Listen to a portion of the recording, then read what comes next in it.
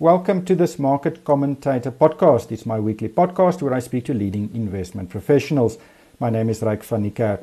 My guest today is Mark Dunley-Owen. He's a fund manager at Allan Gray. Mark, thank you so much for joining me. We've seen a dreadful first quarter, especially in equity markets. How did your funds hold up? Thanks, Ryk. Thanks for the opportunity. As you say, it has been a difficult quarter. And in terms of Allan Gray, we haven't been spared.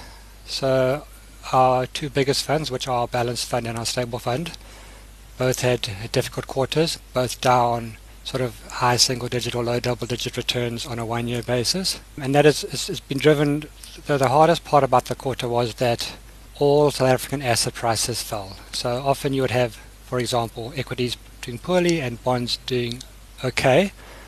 But definitely in March, the way most people describe it is that correlations went to 1. So everything fell at the same time, which meant if you had equity exposure, you got hurt. If you had bond exposure, you got hurt. And even if you had global exposure, you also got hurt because global markets were also down. So it's been a difficult time for multi-asset funds, but we hope the worst is behind us. I see that in the stable fund, the performance between 20 January to 23 March 2020 was the biggest drawdown the fund has ever seen. And that was close to 17%. How did that compare to other funds you guys manage? It really comes down to how much equity exposure you had and your duration on your fixed interest. So stable, as the name suggests, has lower equity than our balanced fund, and obviously the balance has lower equity than the equity fund. So the stable would have done better than those funds, but the performance in stable was particularly disappointing because if you're a equity fund client or a balanced fund client, you expect some volatility. In the stable fund, you expect much less volatility, and part of our objective is to not have a negative return over any 2-year period. And the fund, that has been true since the fund started, which started in July 2000. So that has been true since 2000, except for now. So this is the first time ever that the stable fund has had a negative performance over 2 years. And that's obviously very disappointing. And it's disappointing for us, and it's disappointing, more importantly, for our clients who want more stable returns. And if you're in a stable fund which has quite a lot of bond exposure and cash exposure, but also equity exposure, when everything falls, it's hard for the fund to do well. What is the international exposure of the fund? It's about 30%. It crept up as the rand weakened, but we have actually brought some money back to keep it around 30%. And that is invested in, similar to the South African exposure, it's invested across global equities, global bonds, and some global cash. But unfortunately for us, so not only did South African assets do poorly, but the foreign portion of the fund, which is managed by Orbis, which is our sister company, also did poorly. So both Orbis and Allan Gray had a difficult quarter, and you put all these effects together and you get the performance that you've already talked about. During a period like this, I must assume it causes fund managers a lot of stress. Did you change anything during the past quarter to try and preserve some capital? It definitely is stressful, but at the same time it's exciting that it definitely gives us more opportunities going forward. In terms of how we were positioned, so the hard thing was a few months ago, really for the last few years, the hard thing's been that South African assets have done poorly. So in our minds, South African assets have been cheap for a long time, and that's both South African shares and bonds. Global assets were different. So global assets have done really well, and we were quite cautious on global equities in particular. But locally, we saw value. As it turned out, the prices of these assets have fallen even further. So we thought they were cheap 2 months ago, but they're obviously cheaper now. So in terms of asset allocation, we haven't changed a whole lot on the asset allocation side.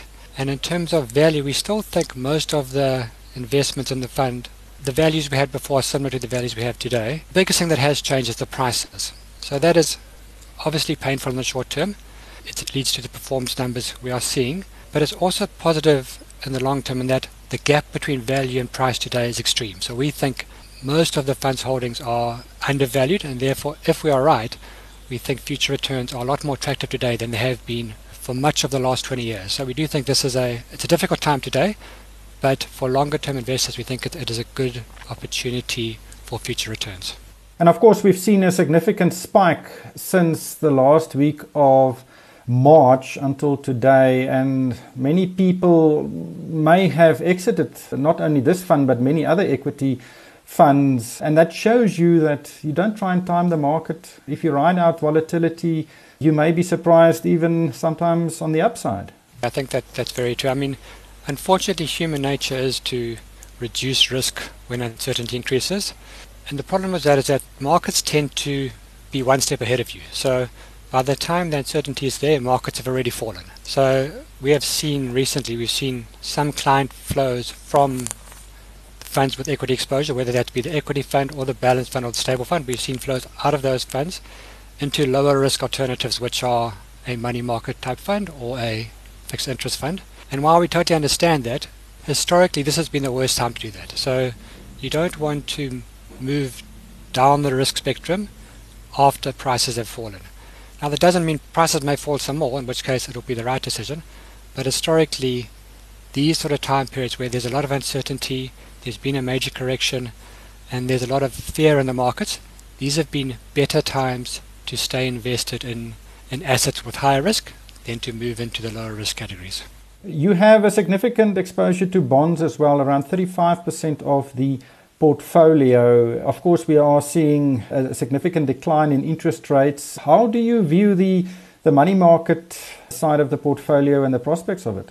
What's interesting about South African fixed interest today is that it's really split into two categories. So you have the cash type instruments, which let's call it the money market side of the equation, and it's been a very good place to be for the last few years. It's given you about 7 to 8% returns, and you compare that to inflation of 4%. So really you've taken almost no risk, and you've got a return which is 3 to 4% better than inflation. So it has been a good place to have your money. Unfortunately, the Reserve Bank has cut interest rates now by 200 basis points over the last month. So the returns you're going to get from these cash type investments, such as money market funds, are going to drop. So if they were 7.5% at the beginning of the year, we think they are now, you should expect 5.5%. And there's a chance that the Reserve Bank drops rates more, in which case the money market returns will fall as well. So while it's been a great place to be over the last few years, we see less value in staying in cash today.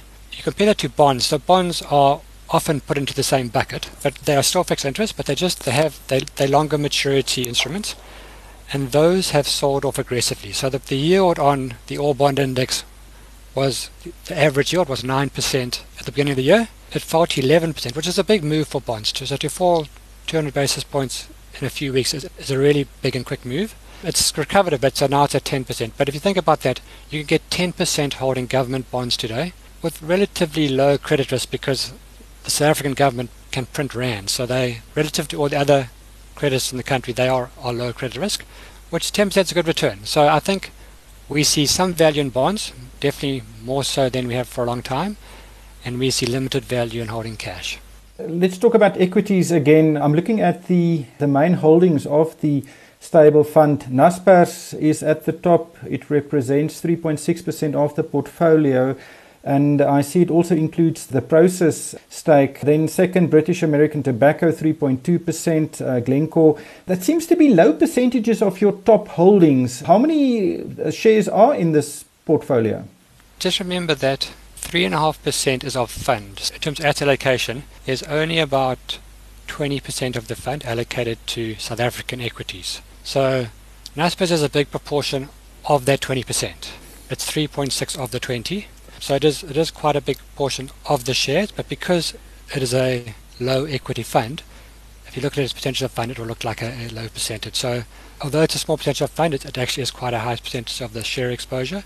In terms of the total number of shares, I'm not sure exactly, but it's probably in the region of probably 40 to 50, but by far most exposure is in top 20. You said earlier that there are a lot of value in the local market. Where do you actually see the value? Which sectors and maybe which counters are you looking at?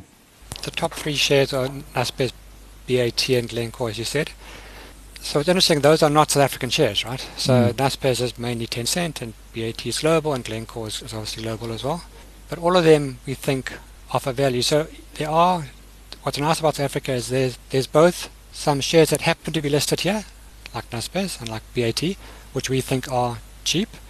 And not only do we think they're cheap, but our our sister company Orbis, which has the whole world to choose from, they also think they're cheap, so they're also buying Naspers and BAT. So it does suggest that within the global context, there are some shares that are global companies, happen to be listed on the JSE, and they do appear cheap, so we like those type of shares. But if you look at the pure SA companies, there's value across the spectrum now. It just really depends how much risk you want to take. So the riskier companies which have some debt and which are purely exposed to South Africa, for example the industrial companies, those have sold off aggressively and they're down 60, 70, 80%. And if you believe things normalize, there's a lot of upside to those, but obviously they have gearing and they are riskier, so they have downside as well. The shares we have been buying recently are the banks, because the banks have also sold off aggressively. And a company like Nedbank or Absa trades at less than 5 times PE, and then Standard Bank is low single digits as well in first rounds. But these are companies that have been around for a long time, and they are, on most metrics, South African banks are as cheap as they've ever been. And we know things are going to be tough, and we know there are going to be a lot of bad debts coming out of the lockdown and maybe beyond that. But we don't think that the banks, we think the capital positions are very strong, so we don't think there's a solvency or liquidity risk to the banks. And if you have a longer time horizon, we think this is a unique opportunity to buy some well-run, large South African companies at historical lows.